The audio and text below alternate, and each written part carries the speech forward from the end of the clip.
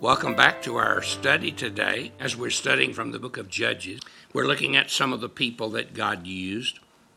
We've been talking about Gideon who was fearful, and Gideon who was doubtful, and Gideon who was weak. God called him and God took him, and when he made his commitment, God used him. He's really a perfect picture of a man who needs God's power and God's strength. Several things happened to Gideon. First of all, I think he really for the first time met God. I think he really came into relationship with God. As God spoke with him, he repented. He wanted to worship God. So he killed a goat and prepared it and got some unleavened bread and some broth and brought it to the angel. And the angel said, "Take the meat and the unleavened bread and lay it on the rock and pour out the broth." And he did it. And the angel put out the end of his staff that was in his hand and touched the meat and the unleavened bread, and fire sprang up from the rock and consumed it all. And then the angel vanished. And that offering that he brought became a sacrifice to God. It became offering to God. Gideon was afraid now that he had seen the presence of God. He said, "I've seen the face of the Lord," and he knew if he'd seen the face of the Lord that you should die. But he did not die because he saw an angel, but he didn't see God himself. And he named the place where that happened Yahweh Shalom, which means the Lord is peace. And he built an altar there, and it was significant because they hadn't been building altars to worship God. They had been going away from that to worship false gods. And the first thing that happens when we truly come into relationship with the Lord is we really want to worship him, and we rejoice in the peace that he's given us, the peace that gives us a reality that we have been forgiven and that we are right with him.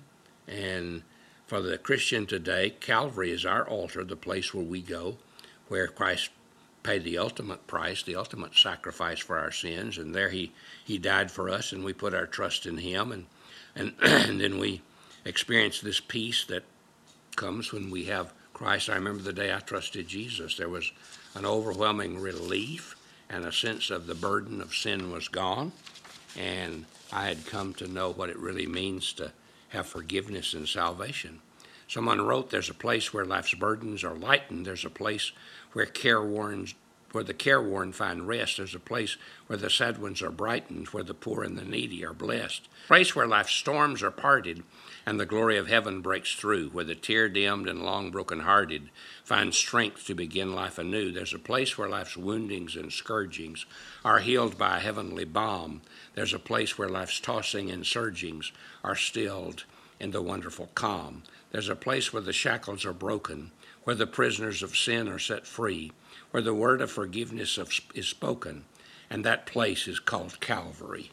And that's true. That's where Christ died to make the ultimate sacrifice and pay the penalty of our sins. So not only did Gideon come into a personal relationship with God, he offered himself at that altar. He committed himself. And he not only placed the food there for the angel, he gave himself after that to the Lord. And immediately a test came. And a test is always to see if we really mean business. You say you want to follow Christ, you say you want to be all out for him, then there'll probably come some tests to see if you mean business, to see if you're serious. And there were all over the place shrines to Baal, to Ashtoreth, these false gods of the pagan peoples.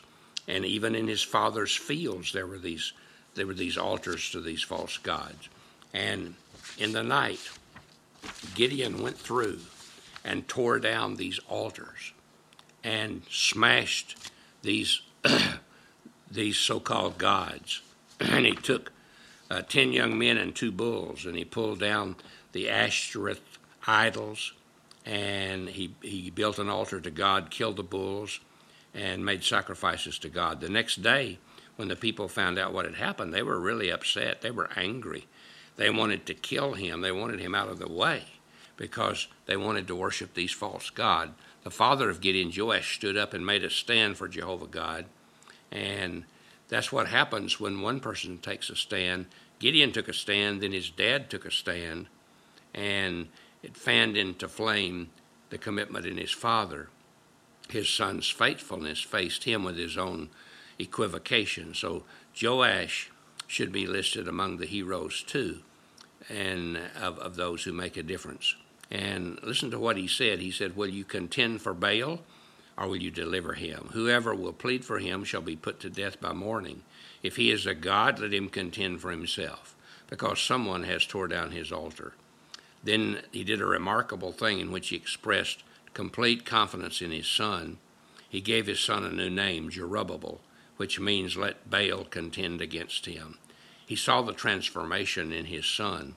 He saw that his boy was a different kind of person now, and he saw that as a person who really trusted God, he had strength and power which he'd never had before. And so he named him a name that meant literally that he was going to do battle with Baal and these false gods and stand up for the true and the living God and make a difference. And the third thing was involved with Gideon, that he not only did he come to meet God and give his life to be controlled by God, but he stepped out to take this stand and to make a difference. And the Bible says the Midianites and Amalekites had assembled themselves to battle. And in verse 34, so the Spirit of the Lord came upon Gideon. So that was the next thing that happened. He was filled with the Spirit. The Scripture says the Spirit of the Lord clothed himself with Gideon. He put on Gideon. God's Spirit put on Gideon like a garment, and garment was possessed by the power of the Spirit. He was controlled. God's Spirit came into his life and used him. Just the Bible says when we trust Christ, God's Spirit comes into our lives, and he wants us to be a suit of clothes that Jesus wears. He wants us to be a person through whom Christ will work and will manifest himself. And that's what he desires to do with each of us. And you see this in the life of Gideon, and if you trust the Lord, you can see it in your own life as God works through you, as you make yourself totally available to him and you ask his Spirit to fill you and empower you. And faith replaces fear, and courage replaces compromise. And God flows through your personality and through your words and through your life and makes a difference. And that's the same need that all of us have, to let him do that. Notice how Gideon reacted to this challenge from God. He surrendered, he yielded, he obeyed, he did exactly what God wanted him to do, and God used him to produce a powerful and mighty victory. God wants to use you to bring victory in your family, in your neighborhood, in your business, by letting you be the instrument through which the Holy Spirit works. Make yourself available today. God bless you. Have a great day.